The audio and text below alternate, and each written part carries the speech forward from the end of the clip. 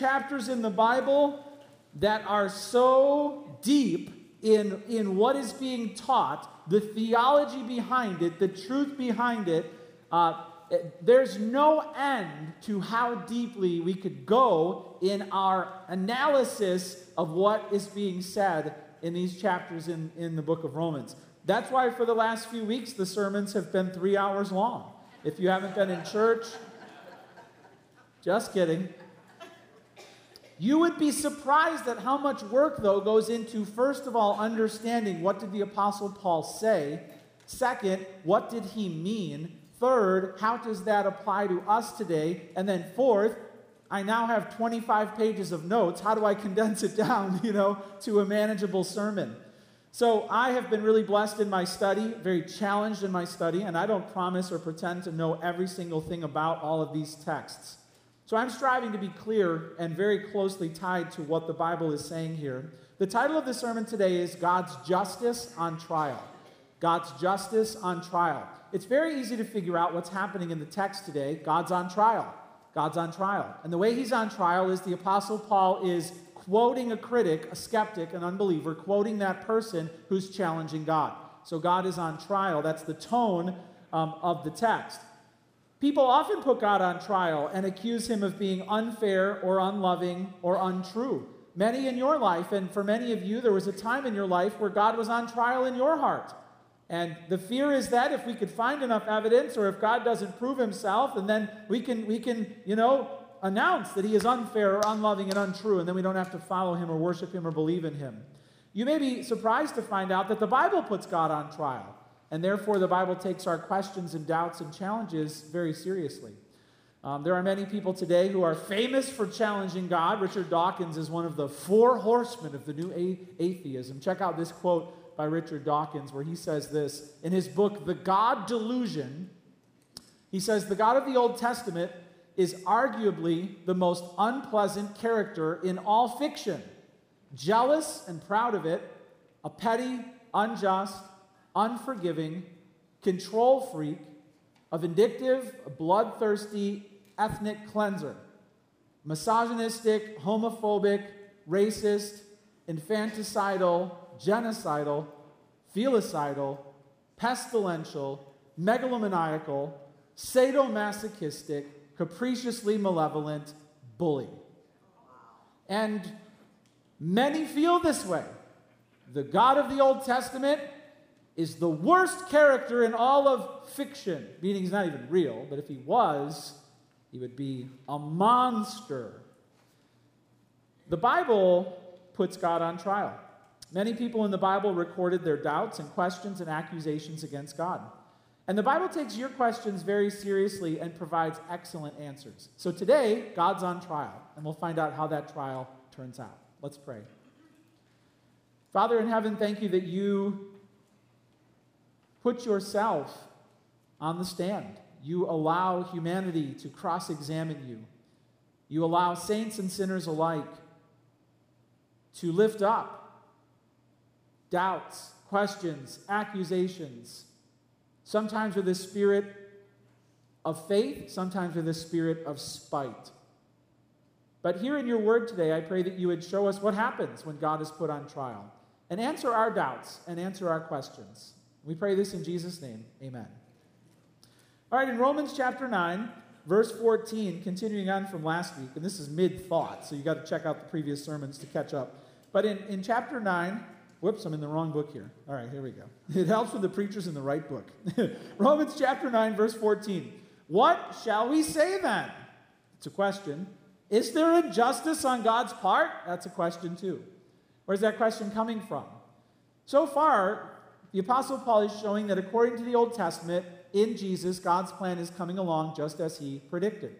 Many of the Jews in the New Testament are really, really happy about Moses and Abraham and not happy about Jesus. They think Paul's changing the plan.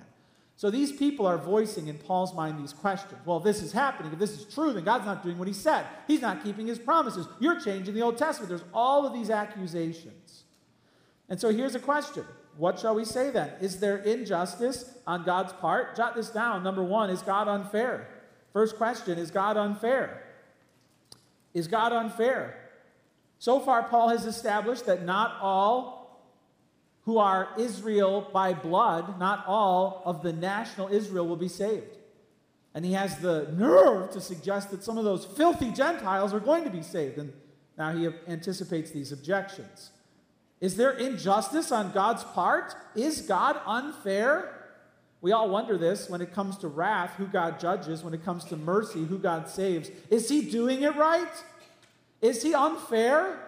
Is he dropping the ball?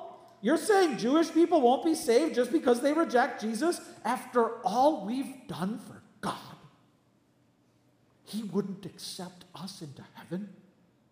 That's so unfair. After all God's done for us as a nation, he just turn us away? That's so unfair. So this is the cultural backdrop to this question. God is unfair. Now their protest came out of racism, elitism, and they believe that there are some people God must save, us, and there are other people God must not save, you. In the Jewish temple, in Christ's day, they had a big old wall preventing Gentiles from even getting close to the Holy of Holies. And if you crossed that wall, they killed you on the spot. All right, that's how they felt. So this is the backdrop against what they're feeling. And if God pardons those filthy Gentiles, he's unfair. And if he turns me away, he's unfair. Now, we all share these feelings. When God sends people to hell, when he sends them to heaven, does he do it right? And is he fair in even doing that? If you go back to Genesis 18, verse 25, Abraham himself, the founding father of Israel, interrogated God when he was about to judge Sodom and Gomorrah. These verses say this. We'll put it on the screen. Far be it from you, Abraham says, to do such a thing, to put the righteous to death with the wicked, so the righteous fare as the wicked. Far be that from you. Shall not the judge of all the earth do what is just? God's on trial. Book of Genesis, God's on trial. And God listens. Okay. All right. Sure, I'll spare the whole city. Spare the whole city for 100 righteous people. Well, what if there's 50? Okay, 50. Well, what if there's 20? Okay, 20. What if there's 10? Okay, 10. And that back and forth shows a lot of things, but it shows that the Bible has indulged the question, is God unfair? God has allowed people to ask it to his face. Are you unfair? Are you unfair? And now people are asking this in the New Testament. So what's the response here? In verse 15, or verse 14, Paul says, by no means. You don't have to believe in a God who does unfair things. For he says to Moses, I will have mercy on whom I will have mercy, and I'll have compassion on whom I will have compassion. So then it depends not on human will or exertion, but on God, who has mercy. So he's clarifying that justice and fairness does not mean God giving you a medal for doing all your work. That's not justice or fairness. He points to God's mercy, and he uses the Old Testament to do it. So jot this down. God is merciful toward those he saves. God is merciful toward those he saves. Now, when this is said to Moses, I will have mercy on whom I will have mercy, that looks back to Exodus 33:19, where Moses said to God, what? Show me your glory. Show me your glory. And there was a light show. But what did God say? There was also a sound show. Exodus 34:6-9 says this. The Lord passed before him and proclaimed, the Lord, a God merciful and gracious, slow to anger and abounding in steadfast love and faithfulness, keeping steadfast love for thousands, forgiving iniquity and transgression and sin, but who will by no means clear the guilty, visiting the iniquity of the fathers on the children and the children's children to the third and the fourth generation. And Moses quickly bowed his head toward the earth and worshiped. And he said, if now I have found favor in your sight, O Lord, please let the Lord go in the midst of us, for it is a stiff-necked people, and pardon our iniquity and our sin, and take us for your inheritance. So Moses, which the Jews love pointing to, we have the law. We have the law. We're fine with God. We have the law. Well, what does the law say? You're a stiff-necked people. I don't know what history book you're reading, but God was this close to wiping you off the map. And Moses had to fall on his face and be like, don't do it, I know, don't do it, please. And God had mercy on the wicked Israel. He had mercy on them. So now in the New Testament, this whole, we are the elect, chosen people of God. And God will surely look upon all of our sacrifices and welcome us into. No! It's never been about you doing all of these things for God and Him being impressed. Never. He's had mercy on you from the beginning. That's what He's telling the Israelites. And so, the proud, self-righteous people in the New Testament have a big problem with a forgiving God. Think of the older brother in the story of the prodigal son. The prodigal son goes out and squanders the father's inheritance, right? And then he comes home, and dad gets excited and has a party. And what does the older brother do? What are you so excited about him for? I serve you all day long, and I never get a party. My friends never get a party, but you go a party for the prodigal over there. And the older brother can't stand a father who forgives the wicked son who's come home. And that feeling like, why would God forgive that wicked person, is the self-righteous spirit of the Pharisees. This idea that I've earned it, and over my dead body will they get in, is the spirit that's being confronted here. God has been merciful toward Israel. He's never rewarded Israel for their piety. Think of Jonah. Jonah prayed that God would kill him. When? After he saw the biggest revival recorded in the Bible. Hundreds of thousands of people saved in a day. And Jonah's like, I just want to die. Just kill me. Because he didn't want God to forgive wicked people. That heart is so sinful. But God, and Paul's using the Old Testament to show this, God is merciful toward those He saves. When He saves Israel, it's because He's being merciful. When He saves Nineveh, it's because He's being merciful. So this whole spirit of like, well, is it even fair for God to save the wicked? Read your Old Testament. The Pharisees couldn't stand that the tax collectors and the prostitutes were getting saved. Couldn't stand it. They were so self-righteous and racist. Is God unfair? No. When God is merciful toward the wicked, He is not being unfair. He's being God, and He's being the same God He's been in the Old Testament. All right. Well, what about his judgment? It goes on to say in verse 17, it says, For the Scripture says to Pharaoh, for this very purpose I have raised you up. Now we're talking to Pharaoh. And the Scripture is talking to Pharaoh. Isn't that interesting? It's like the Bible is confronting him through Moses. Scripture says to Pharaoh, for this purpose I have raised you up, that I might show my power in you, and that my name might be proclaimed in all the earth. So then He has mercy on whomever He wills, and He hardens whomever He wills. So you have an example of Him having mercy on the Israelites, and now Him dealing with Pharaoh, who He judges. Jot this down. God is patient and good toward those He judges. God is patient and good toward those He judges. So when God brings judgment, and it was terrifying judgment on Egypt, God does it in a just manner. It says in Exodus 9:15-17, where this quote comes from, God says this to Pharaoh. This is after he's already decimated the land, and Pharaoh's still being stubborn. He says, For by now I could have put out my hand and struck you and your people with pestilence, and you would have been cut off from the earth. But for this purpose I have raised you up, to show you my power, so that my people, or my name, may be proclaimed in all the earth. You are still exalting yourself against my people, and will not let them go.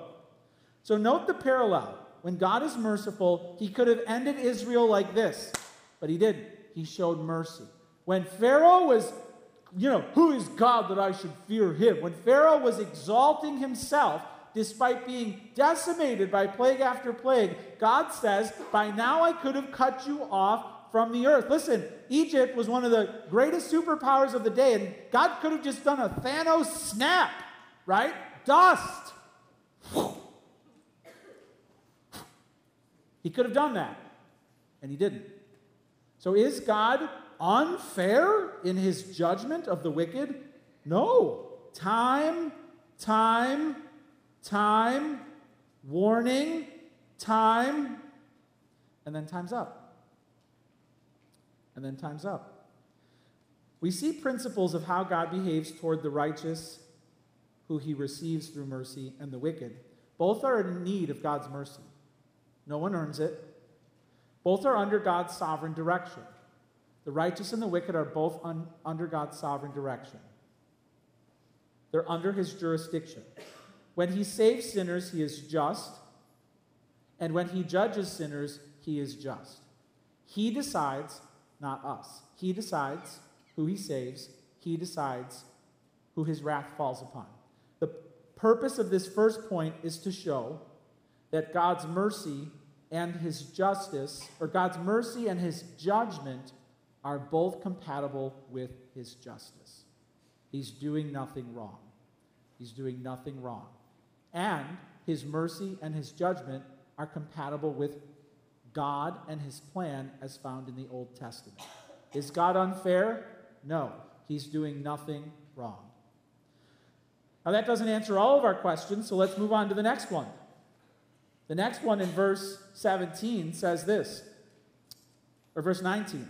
For you will say to me then, well, why does he still find fault? For who can resist his will?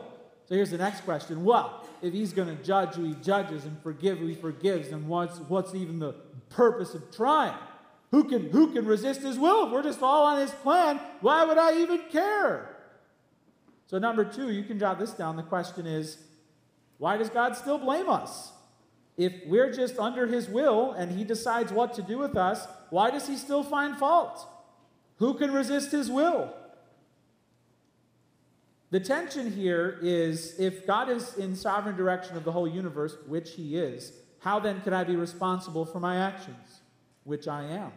And the Bible affirms both of these things.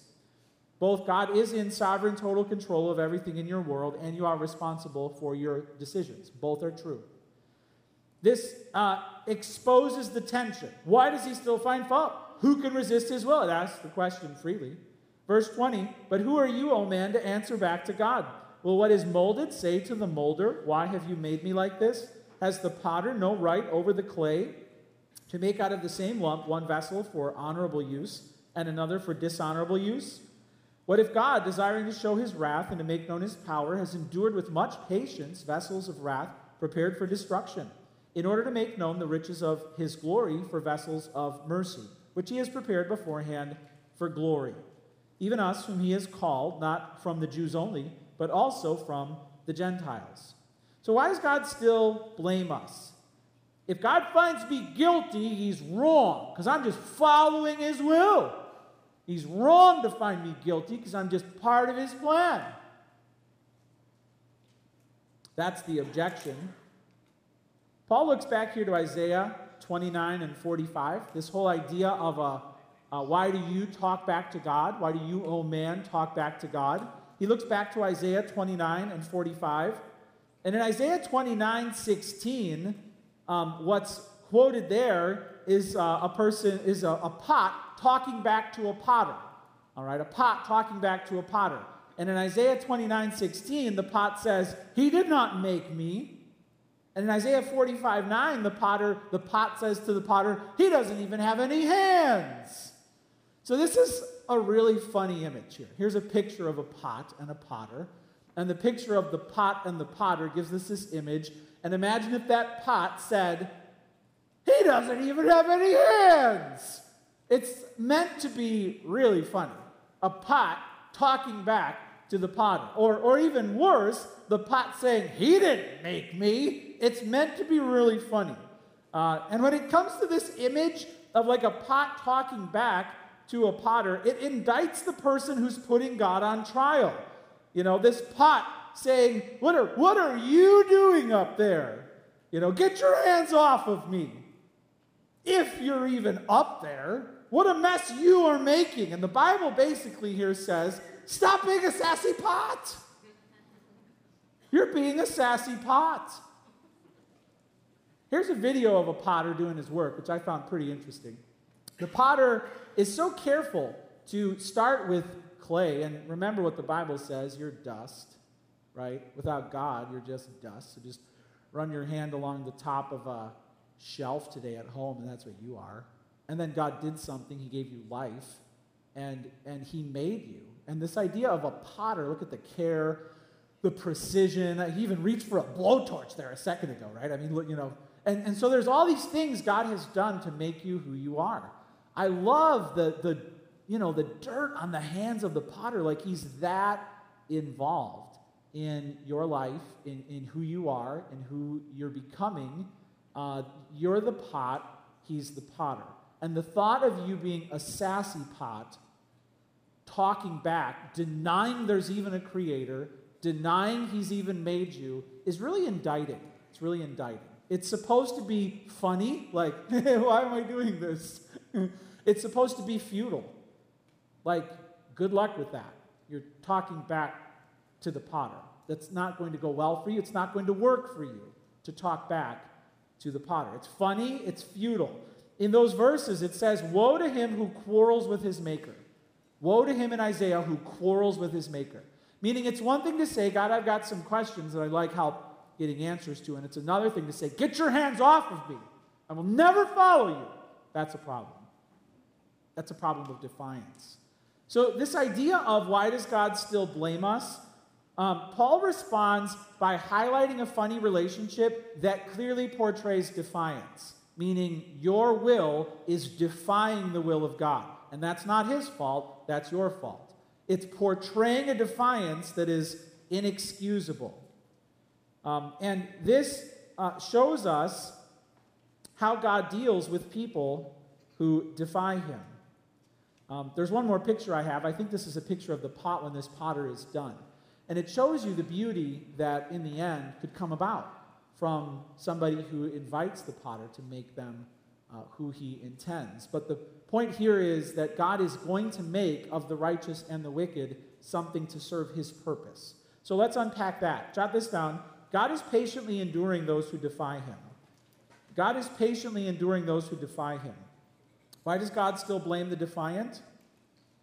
Well, it says here in verse 21, has the potter no right over the clay to make out of the same lump one vessel for honorable use and another for dishonorable use? The idea there is God is a creator, and he can do with our lives what he wants because it's not ours, it's his. Okay, so life is not yours, it's his. This is not trying to defend the justice of God yet in how he's dealing with you. It's just meant to establish the reality that you are a created being. You did not make yourself. You are a made being.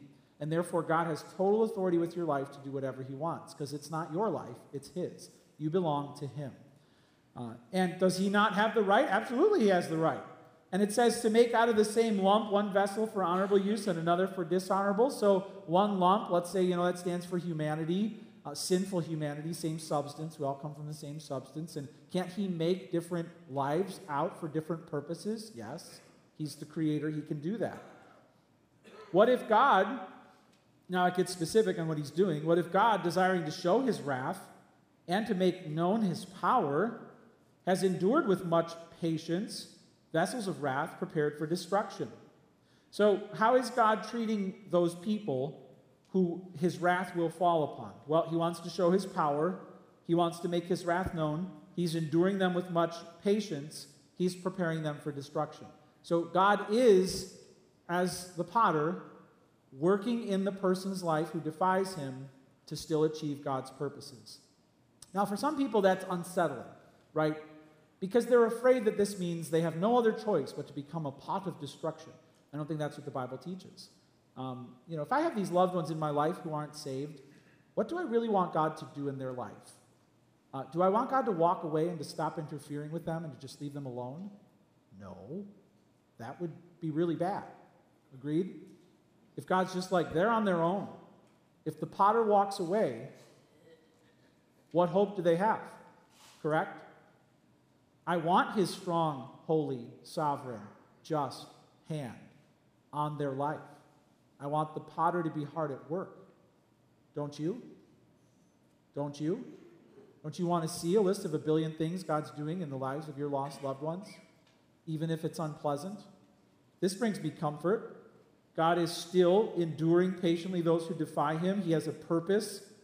He's delaying judgment, even though they're resisting stubbornly. And we find out in Romans 2, what the heart of God is. It says in Romans 2, 2-5, we know that the judgment of God rightly falls on those who do such things. Do you suppose, O man, you who judge those who do such things and yet do them yourself, that you will escape the judgment of God? Or do you presume on the riches of his kindness and forbearance and patience, not knowing that God's kindness is meant to lead you to repentance? So what is God waiting for? Well, his kindness is meant to lead sinners to repentance. But because of your hard and impenitent heart, you are storing up wrath for yourself on the day of wrath when God's righteous judgment will be revealed. God's patient enduring of the wicked is so that they would repent. He wants them to repent. Instead, they're filling up their jar with wrath, wrath, wrath, coming wrath. God is the potter, the creator, and he is preparing the defiant for judgment. How? By showing them patience and kindness and giving them time. And in response, they're saying, get your hands off me. God is not the problem. God is not doing anything unfair. God is not doing anything unjust. He's not. That's how God is treating the wicked. But how is he treating those who are being saved? And is it even right that he takes some of these sassy pots and makes them sons and daughters forever? It is. Jot this down. God is preparing glory for those under his mercy. He's preparing glory for those under his mercy. In verse 23, it says, in order to make known the riches of his glory for vessels of mercy, which he has prepared beforehand for glory. The word mercy in the Bible means to meet you in your misery and lead you out. To not give you what you do deserve. That's mercy. Grace is when God gives you what you don't deserve. Mercy is when God doesn't give you what you should have got. And when we deserve judgment and God doesn't give that to us, that's mercy. And it says here that God is making known the riches of his glory for vessels of mercy, which he has prepared beforehand for glory. So this is now looking back to the past again, dealing with the idea of election. And what does he mean by this? It means that he's preparing glory for those under his mercy. When it comes to people who are going to be saved, God had this plan before time began. The Bible is reassuring followers of Christ in this text that you're not on the wrong plan. This has been the plan from before time. There is a God. He has a plan. And he's calling you as his children home through his mercy. This is his plan. This is what he's prepared beforehand. So don't lose heart. You're on the plan. Now, this point simply establishes that God the Creator has the absolute right to decide what to do with his creation. God is in charge of who goes to heaven and who goes to hell. That's good news, because who else should be in charge of that? You? You want a legal pad? Who?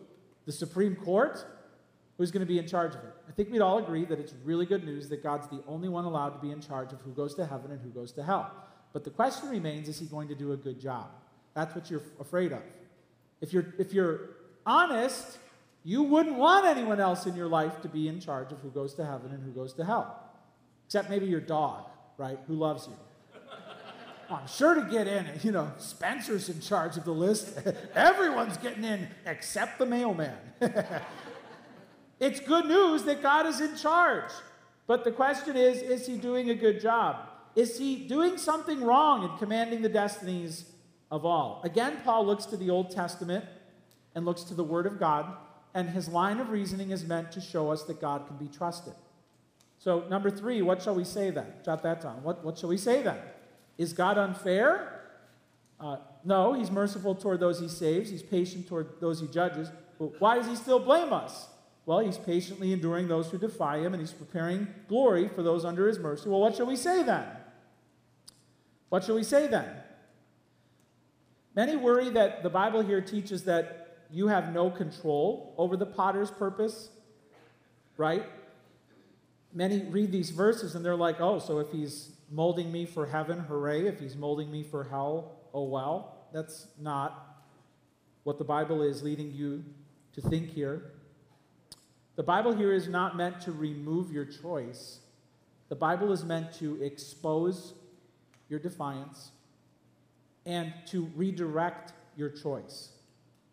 To redirect your choice. The book of Romans is an invitation for those who are spiritually misguided to redirect their choice. For those who have followed Christ, this passage is meant to reassure your choice. You're on the right way. Don't fall away from Christ. Don't believe your old Jewish relatives who say you got to follow Moses. No. Reassuring. You follow Jesus. So there's nowhere here that's meant to remove your choice and be like, well, just sit back, pot, and figure out where God's going to put you. No. It's meant to either redirect your choice or reassure your choice. And it's meant to show you that whatever you're deciding, you will serve God's purpose. His eternal plans are what will prevail. So how do we know who is bound for glory and how they're getting there? How do we know who is defying him and how they're doing it? Well, let's read on. It says in verse 25, as indeed he says in Hosea, so now he quotes Hosea, those who were not my people, I will call my people. Her who was not beloved, I will call beloved. And in the same place where it was said to them, you are not my people, they will be called sons of the living God. You know the story of Hosea? So God told Hosea to marry who? Gomer. Here's my girlfriend, Gomer. And she was a adulterous woman, and God said, go marry her. And he's like, these prophets had to do crazy things. So he married the adulterous woman. Of course, she was not faithful, right? They have 2 kids, though. And so God says, I want you to name your second child, your daughter. Here's her name. Don't look in the baby name book. I'm going to give it to you. Name her this, Not Loved. Anybody here named Not Loved? What'd your parents name you? Not Loved. Not Loved. Then a 3rd child came along, and they had to name the child Not My People. What's your name? Not My People. Oh, how beautiful. What is God doing, though? He's using this relationship between the prophet and the adulterous wife to show how Israel is treating God, right? And how God is treating Israel. You're an adulterous nation, and I'm going to show this to you. And so you are not my people. You are not loved. And he's showing them, he's DTR, determining the relationship to show them where they stand with him. Thankfully, though, there was a promise attached to this, that though God would treat them for a time through exile, he would push them away, he would bring them back. It says in verse 26, and in the place where it was said to them, you are not my people, they will be called sons of the living God. So the way God interacted with Israel, where he would call them back, now Paul is using that to show that he's doing the same thing to the Gentiles. They were not his people, and now he's calling them his people. So he's not doing anything unfair by saving the Gentiles. He's actually being the same God he's always been. Remember Israel? You weren't his people either, and he called you back. So, reading on, it says in verse 27, and Isaiah, now he's quoting Isaiah, Isaiah cries out concerning Israel, though the number of the sons of Israel be as the sand of the sea, only a remnant of them will be saved. For the Lord will carry out his sentence upon the earth fully and without delay. Fully and without delay. He's quoting here Isaiah 1:9. As Isaiah predicted, if the Lord of hosts had not left us offspring, we would have been like Sodom and become like Gomorrah. So you have here God calling a people his own who were not his people, and you have God judging severely his people Israel. Now Paul's using that to say, hey, this is what I'm saying. All the Gentiles are believing in Jesus and they're getting saved, and you're rejecting him and you're going to be judged. Look, it's in the Old Testament. So God's not doing anything unfair. Now he brings all of these verses, Isaiah 1:9, Hosea 2:23, Isaiah 28:16 is coming up. He's using all these verses to show that God is being God. God is being God. The same God he's been. In verse 30, what shall we say then? That the Gentiles who did not pursue righteousness have attained it? That is a righteousness that is by faith.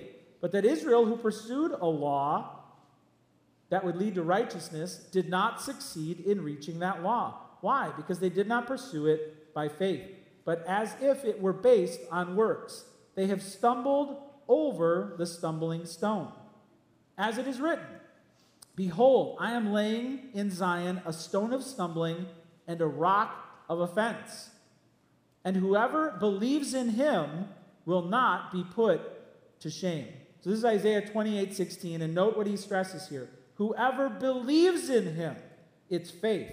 It's faith in the cornerstone, the stumbling stone. It's faith in this rock that God would lay down from Isaiah that would determine where you stand with God. Now, how do we unpack this? You can jot this down. All who pursue righteousness, fill this in, all who pursue righteousness by works will stumble to destruction. by works will stumble to destruction. Verse 31, Israel pursued a law. Why did they not succeed in reaching it? Verse 32, because they did not pursue it by faith, but as if it were based on works. So you have Paul, this former Pharisee, intending to correct misguided spiritual effort. And this is the truth, people. A lot of religious folks will go to hell because religious people don't go to heaven. Saved people go to heaven. People of faith go to heaven, not religious people. And so the religious elite are now finding out God doesn't accept their report card and good grades. Their religious merit is worthless.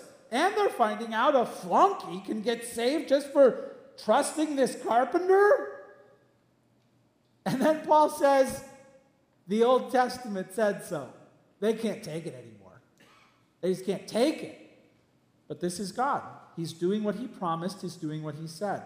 All who pursue righteousness by works will stumble to destruction. Isaiah 1:9, God warned you in the word that he would judge you for your rebellion. Listen, maybe you're doing it your own way. Maybe you have some thoughts about Jesus, but he's not your Lord and your Savior yet, and you're doing it your own way. You need to understand that here you are today hearing from the Word of God, that God has an eternal plan in Christ Jesus, and anyone who's doing it their own way, by their own works, by their own merit, God is not going to welcome them into glory forever. In fact, he's preparing those people for wrath and destruction. You have to understand that when you get to heaven, you're not going to show God a picture of what you drew. Here's who I think you should be. Here's how I think you should act. And here's who I think you should save. He's not going to look at that and be like, oh, well, let's do it Cindy's way. He isn't going to care what you think because he's God. But he does have a plan. And it's a wonderful plan, and it's a loving plan, and it's a merciful plan. And the Bible says, whosoever will may come. It's open to all. I just need to exhort you to not think that when you get in front of an almighty God and you sass back to him about how he says your life should work, that's not going to end well for you. I'm warning you now with the authority of God's word behind me. Your way won't work. That includes what you believe that is contrary to the Bible, and that includes how you behave that is contrary to the Bible. Anyone who pursues righteousness by works will stumble to destruction. Jot this down. But anyone who pursues righteousness by faith will be children of God. Anyone by faith will be children of God. It says here that the Gentiles did receive it. It says, what shall we say then? The Gentiles who did not pursue righteousness have attained it. That is a righteousness that is by faith. But Israel, who pursued a law that would lead to righteousness, did not succeed in reaching that law. Why? Because they did not pursue it by faith. They have stumbled over the stumbling stone. And this is a beautiful portrayal here.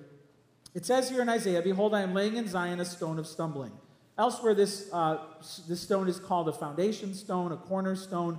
So imagine a stone being laid by a builder that is meant to be one of the most important stones, either a foundation or a cornerstone that everything lines up to, or a capstone that holds the whole thing together. But just imagine this giant, they had huge stones in these architectural buildings in Rome. There would be one foundation stone could be as long as this room. Just huge. And imagine God throws that down and says, this is what you are to build your life on. And then there are people who step onto that stone and build their entire life on it. Jesus said, if you build your life on my teachings, right, though the wind and the waves rise against you, you won't fall. There are people who accept Jesus Christ as Lord and Savior, and God calls them to be his church, and you're on the stone, right? You are lined up with that, and you're part of this temple that God is building. Now, other people stumble over it, and it's not just casual. God is thrusting them toward the truth of Christ, and they're not receiving it, and so they're falling over it to their own destruction. Basically tripping on the crucified Savior, imagine that, tripping over him on their way to destruction. God is determined to make every nation, tribe, and tongue to face his Son. And those who reject it are portrayed here as there's this giant stone, and it's like you just tripped over it on your way to destruction. But those who believe in Christ by faith are children of God. Children of God. Paul uses the Old Testament to convince primarily Jewish objectors here, hey, this is the way. There is a God. He has a plan. That plan is named Jesus. You can trust his mercy toward those who are being saved because he's fulfilling his promises found in the Messiah in the Old Testament. You can trust his judgment that's falling on the wicked because they're rejecting his patience and they're rejecting the Messiah. God is doing nothing wrong. He's doing what he said he would do. You can trust him. And this is an invitation to get with the program. Hey, listen, I don't know where you stand with Jesus Christ today, but I want you to know that you're clay in the hands of your Maker. Whoever you think you are, whatever you've accomplished in this life, God is in charge of molding your eternity. You're not in charge of that. If you're a believer in Jesus Christ, this should give you tremendous reassurance. God's hands are shaping your destiny. Your life is serving his grand purpose, and he's been planning this from before time. If you have loved ones who are unsaved, this should reassure you. God has not walked away or left them to themselves. His hands are moving in their lives. Their sass has not driven the potter away. Praise God. And if you're here today and you're not saved by faith in Jesus, this should truly lead you to repentance. The Bible is clear. This is meant to lead you to repentance, to say, I'm not right with God. I don't know his Son. I'm not headed for glory. This is meant to waken you up to God's behavior toward you and to warn you that you don't get to decide alone where you spend eternity. God does that. If you confess with your mouth Jesus is Lord, he will lead you into heaven forever. If you refuse him, he'll prepare you for eternity apart from him. Which is it? Which is it? The time is coming soon, when you'll stand before your Maker. Are you ready for that? Let's go to the Lord in prayer. Father, I know that there's so much in these passages that could be confusing, but hopefully it's been pretty clear today that you are a God who is sovereign and awesome and holy and involved in our lives. Thank you first for making us. We're dust. We're dust that you breathed on. And though we may feel like more than that, we're not. Apart from you and your love and your grace, we'd still be dust. So, Lord, our gratitude just grows out of the reality that we have a Creator. And you have a purpose. You have a plan. You're inviting us to receive your mercy, to become a jar of clay that is filled with unstoppable power, to be a jar of clay that is filled with eternal love and grace, to be a jar of clay that is filled with all the promises of your word. You want us to invite you to be our Savior. Lord, I just think of those here today who realize that their way will not work. Maybe they're ready to repent. Maybe they're ready to stop talking back to you. Maybe they're ready to stop having a defiant spirit. Maybe they're ready to humble themselves and to thank you for making them and to thank you for all the things you've done to shape their lives. And Lord, maybe they're ready to say, Jesus, Messiah, Cornerstone, be my salvation. Maybe they're ready to believe that Jesus came into the world and lived the perfect life and died on the cross and rose in glory. Maybe they're ready to believe that heaven is not our kingdom, but his. And it's a great feast and banquet that we've been invited to. Maybe today they lay down their sin and they say, forgive me, Father. Receive me through Jesus Christ. And if so, show them that you have been preparing their salvation from before time and their glory will never be taken away from them. This is the plan. Help them not to lose heart.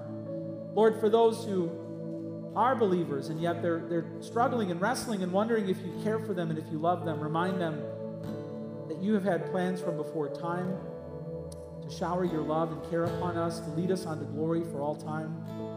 God is for us. Who could be against us? Reassure us of that today.